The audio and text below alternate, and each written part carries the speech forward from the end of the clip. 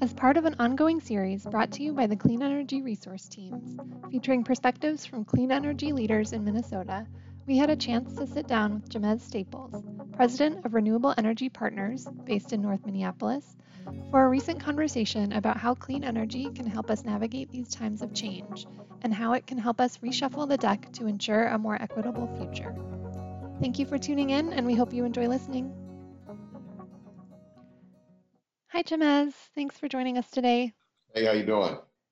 Good, good.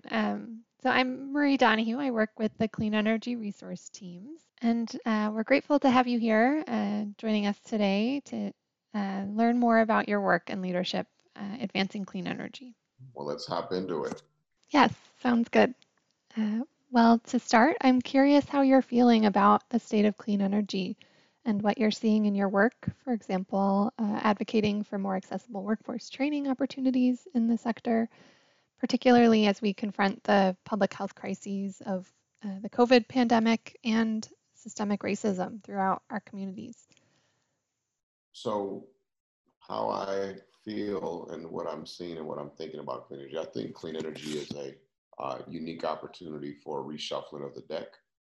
I think that as we look at the existing systems, I think that this is a prime example of what could be of other systems, a demonstration of other systems. We know we need change. We know that we need to make the modification and the transition to a clean energy future. No different than we need a lot of other things, right? We need to address systemic racism. We need to address the issue of, you know, um, the police reform and all these other things. And I think that the clean energy is the economic piece, is a critical one of many financial stacks, or it could be a piece of like it was a business that we like the capital stack, right? Of the deal that could ultimately is the first part that we could change. As we know that the Minnesota Public Utility Commission has made an ask of the utilities to consider advancing some of their clean energy projects as a mechanism to create some economic opportunities. And I think that if we can do that work with maximum participation of people of color, engagement, I think that it will create a financial model that people could benefit from. Right. So it sounds as though you're seeing workforce training and clean energy projects as a really important way or step to building wealth in communities. Absolutely. The environmental justice communities are the ones that should benefit the most from the clean energy transition, if you ask me. No different than the same thing when we talk about electric vehicle transition. I think that the people who have cars of low income status are probably the ones that are driving the most inefficient cars. So if we could find a way to get them in some of the smaller, low cost electric vehicles, right, while building out that infrastructure, that could be the fuel, quote unquote, right, that could help them make the transition. As we start to develop that infrastructure, there's jobs that will be created. The workforce training is actually absolutely critical to move the agenda of EVs forward, as well as the adoption. And if we can make sure that these folks, everybody has access to the training to actively participate. First off, that they're even engaged in what's happening, right? I think that's going to be critical. And then to show them that there's a way that they can actually actively participate. Now, there's the two drop downs that come as a result of that. That is the drop down of being a part of the workforce or the adoption of EV charging, which ultimately connects back at the bottom to addressing climate change. So, it can be a vertically integrated strategy if we were to do it properly. I'm glad you're raising those points around EVs or electric vehicles and access to that technology, which I know I've heard has been a focus of your work, whether that's in solar or electric vehicle charging. So I guess I'm curious, since these conversations can sometimes be a bit wonky or technocratic, how do you approach that, or how did you come to see these technologies as being such a critical piece to focus on? I came to this work because I wanted to create economic opportunity for people who have traditionally been left behind. Um, and that there in itself was a mountain to climb because it wasn't like I had a background in it. But when I saw how big the mountain was, right, after you kind of like you get up one little hill and you realize there's another big hill, I kind of got involved and I realized it was like, this thing is huge, right? The clean energy, everything, right? EVs, energy efficiency, just the whole gamut, right? The STEM component.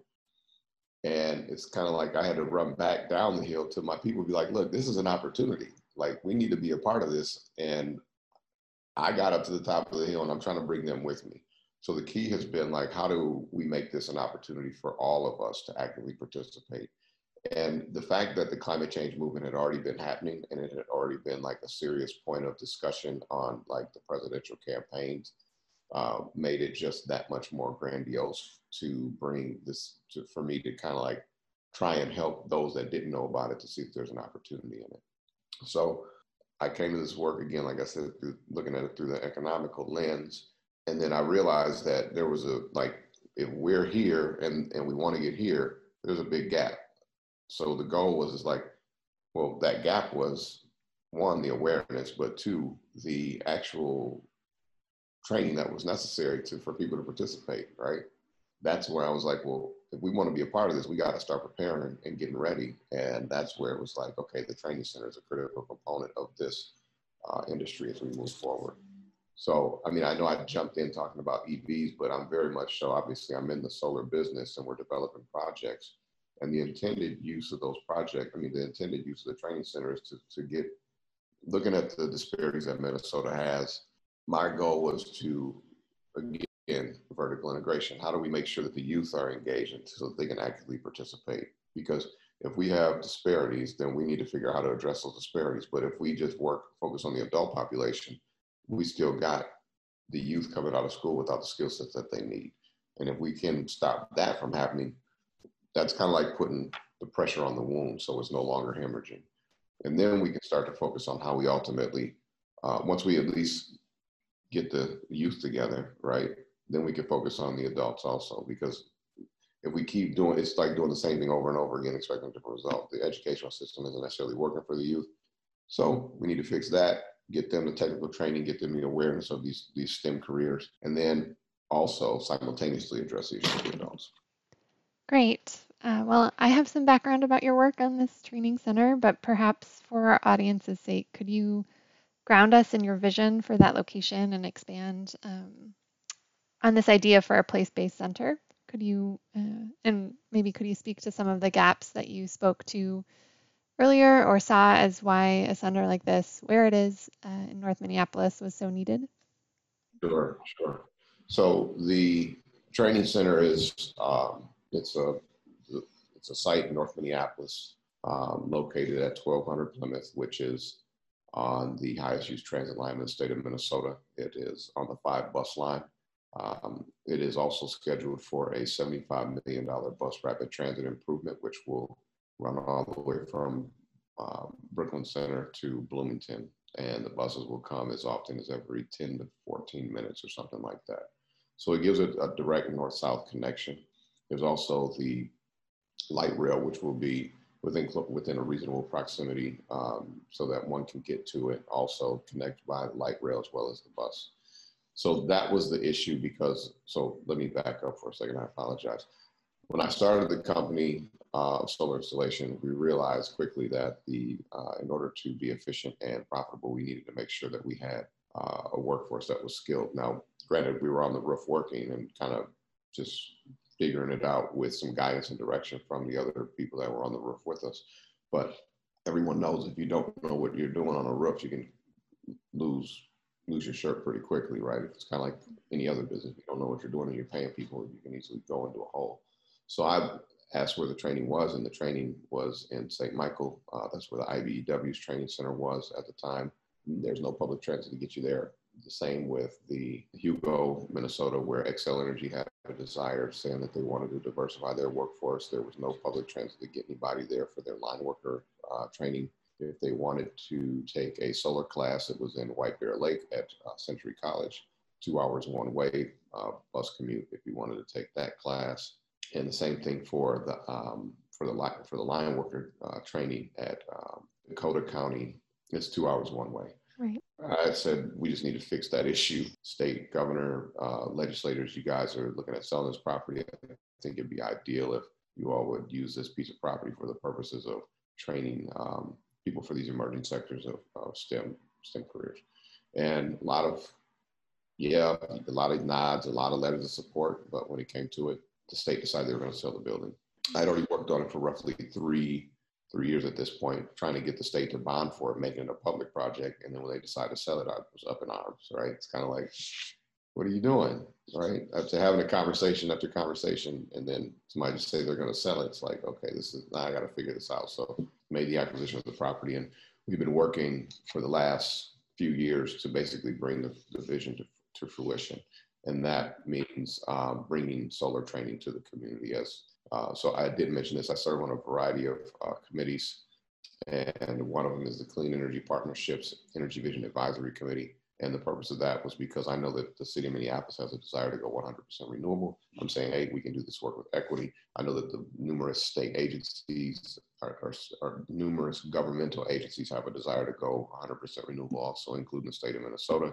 How do we make that happen with equity? How do we make sure that when the Met Council is talking about 100% renewable, and the county, and on and on and on. So through the Clean Energy Partnership Energy Vision Advisory Committee, we authorized a study because I knew this. I knew the information before we did the study, but I said, we don't have the workforce to meet 100% renewable. And after 2 years or 3 years, however long it was, we finally did an assessment. We spent $25,000 on an assessment, and it confirmed my assumption. So then I said, hey, we should figure out how to get the workforce to reflect the communities that it's in. So lots of hoops and hurdles and political fights in the interim, but we've got there. We've, like I said, made the acquisition.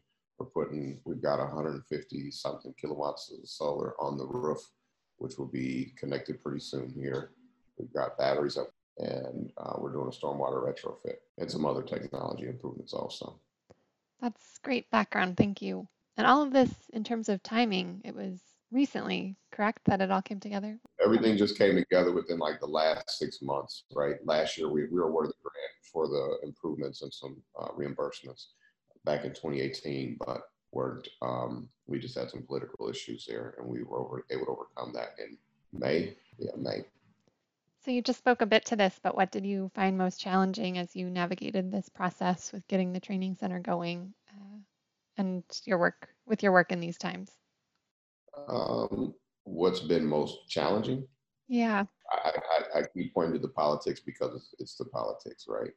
If everyone is saying they want to do something, and I'm providing, and I don't want to say just I, because it's a whole host of people who have helped me and supported and have been supportive of this work. All these people are saying this is how we can get there. You want to do equity. You want to see more people of color working. You want to eliminate the skills gap. You want to do this. You want to do that. And then there's a solution, but then there's a certain segment of the population that is kind of in control of some of these things, and they don't want to see the solution. That's a problem, right? We were able to overcome those, and now we're aggressively moving. We're also implementing a heat pump, which is going to put the gas utility on standby. We'll be putting electric vehicle charging stations on the parking lot. And we're also implementing control, so the building will be its own freestanding microgrid. Which is important in these times of thinking about resilience, right? And how we build back systems to be better. Any other challenges? Funding has been a challenge, and just the partnerships, right? I mean, so our partnership, we got a partnership with the University of Minnesota, which is amazing. But I've been wanting to try and figure out how we work with the 2-year technical schools to also incorporate some of those programs that they offer that haven't necessarily been able to be brought into the city. So I'm saying, hey, let's work together to bring some of those programs so that someone doesn't have to travel that far and still incorporate the state college and universities system in. Sounds like an important step. Has there been sort of in terms of the strategy around those partnerships kind of discussions? Are you moving forward with any sort of pilots? Just because working with some of the nonprofits is a little bit more nimble, we've been working with them. I've made some attempts to connect with the State College University's energy folks, and we've actually had some conversations, which is good. It's just actually bringing what we want to be a reality hasn't necessarily come together yet. And I'm not talking to the people that high enough on on the totem pole. So I figure I have to probably move up a little bit. But I realize if you go to the top and you get shot down, it's no all the way down. So I try to start at a little different level now, opposed to just going straight to the top. Interesting. And that would be a little more of the right kind of technical college level students that might be early in their careers or mid-careers. I guess in terms of programming around the youth component that you're mentioning, are there any unique partnerships there that you're exploring or? Yeah, we made numerous attempts to work with the Minneapolis public schools, still not writing them off. We would like to find a way to work with the Minneapolis public schools, but if we have to start working with other public schools, that's great too. Even if it's right now, what we're talking about is it's just a nonprofit partnership that occupies space to run programs.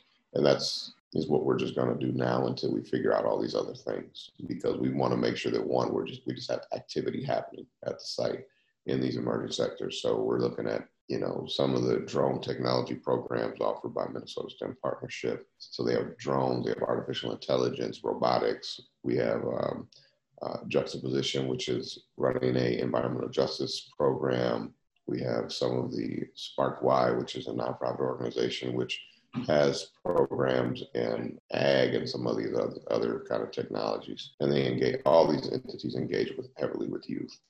So to broaden on that point about engaging young people at the training center and preparing them for the future, in this next question, I'm curious, what do you hope that future looks like, and how are you now adjusting or adapting your vision and plans to align with that, especially given some of the challenges we've been talking about? We've had to make some modifications. I mean, the program we hope to replicate was a program called CTEC out of Rochester. And CTEC is a centralized location where the public school systems of the surrounding region send students to actually engage and learn from a technical perspective. Students will pipe in via bus or their own vehicle, spend 2 hours there learning the technical skill that they want, and they'll go back home. We haven't, because the Minneapolis Public Schools hasn't signed on as a partner, we haven't been able to aggregate those participative groups. So the plan now is to, and I forgot to mention Midwest Renewable Energy Association. They're doing phenomenal work with us. They have stepped up and agreed to offer the solar training program that they have, in addition to offering some scholarships for low-income participants that will have the ability to take the class and then to call an internship or an apprenticeship shortly after. So they'll have the ability to actually go get the training, go to work, have the organization contribute to subsidize the wage, so that kind of like on that on-ramp when you're starting to learn, the entities that absorb them don't lose money. They'll have the ability to actually have their wage subsidized, so they're not paying as much. And then as they get up to speed, then they'll eventually, hopefully, earn the full wage of what the person should be making. And in terms of like kind of a vision, I guess, that you see and ways that you would measure success in your programming over time through these partnerships? Yeah, so the way I envision success is more people from this neighborhood in North Minneapolis becoming aware of the clean energy sector and the energy industry and sustainability sector.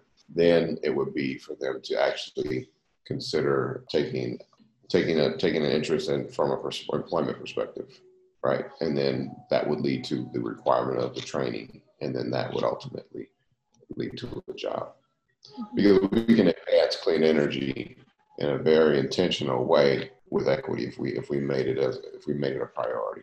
I am there with you. I think the sector needs to address and really grapple with how that's been prioritized in the past and how we need to move forward. Right. Do you see that? Yeah, in terms of what the clean energy sector, where should it be focusing? Where you think that change needs to happen? Is it happening fast enough? I mean, I think that if we were to focus more so on the people that were impacted, right, mm-hmm. and creating the pathway for them to show how they can address the issues in their community, I think that would be ideal, because then you start to get a groundswell that people understand how or why it is that they got asthma, right? And then beyond there, that they can actively participate in mitigating their children's children from getting it if they continue to stay in this community. This is one of the largest communities. This community has some of the highest asthma rates in the state of Minnesota. So if you have a problem, whose responsibility is it to address that problem? I would say our public institutions need to be supporting communities, but know what I mean? Is like if you personally have a problem, whose responsibility is it to address that problem? Right. There is some individual ownership Right. that you have to take, right? But So why not empower this population to engage and fix their own problem, right? right. Yeah. Thank you for emphasizing that. And perhaps as we focus on this point you're making about empowering more people to take ownership of solutions and engage in the future of clean energy, I wonder, just as another question, what that means for what you're taking on in your work. What's next on the horizon for you, or what's on your plate in the coming months as you move forward?